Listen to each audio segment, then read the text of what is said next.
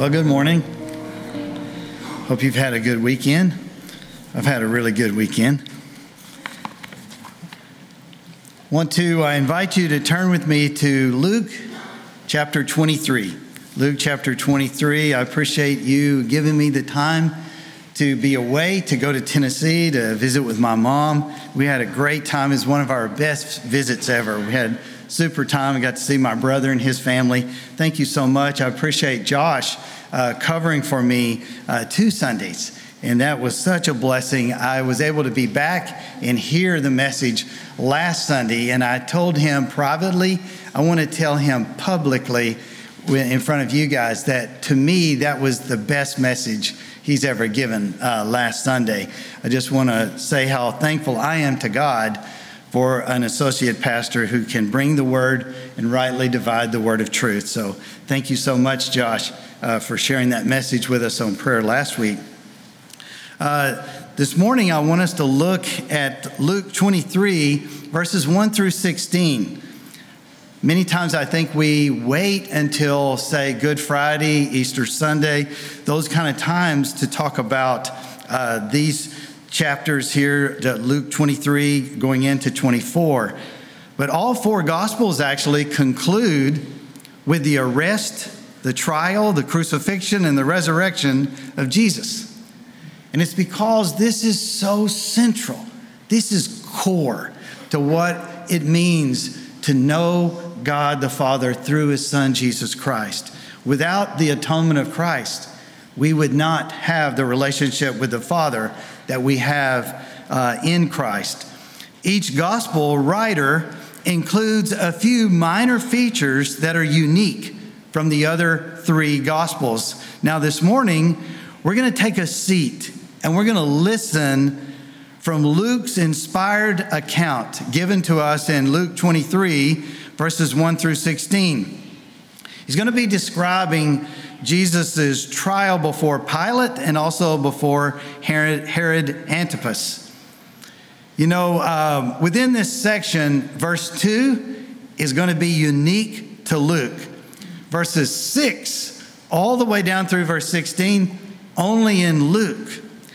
I want to read to you something that Dr. John MacArthur wrote that I feel summarizes the irony of these, let's call them trials with quotation marks around it. Here's what Dr. MacArthur said about what we're about to read. The entire series of trials was filled with irony. The one whom men judged is the judge of all men. The one whom men condemned will eternally condemn them. The perfectly righteous, sinless, and innocent one was condemned as a blasphemer and criminal. The one who always pleased holy God did not please sinful men. Men sought to kill the very one who gave them life. The Lord Jesus Christ was declared a blasphemer for claiming to be who he truly is, making his accusers blasphemers. All of the wicked participants in Christ's trials who judged and condemned him did nothing. But what God had predetermined must happen. Their decisions did not determine his fate, but rather their own. They wasted the most monumental, unparalleled opportunity that anyone could ever have, a personal encounter with the Son of the living God, the creator of the universe and the redeemer of sinners. I thought that was well said. What an apt description of what we're about to study. What's amazing is he's going to go through 6 different trials, and the result was always the same. The verdict was always the same. You'll hear in verse 4 when Pilate says, I find no guilt in this man. Later in verses 14 and 15, you'll hear him say, I did not find this man guilty of any of your charges, neither did Herod.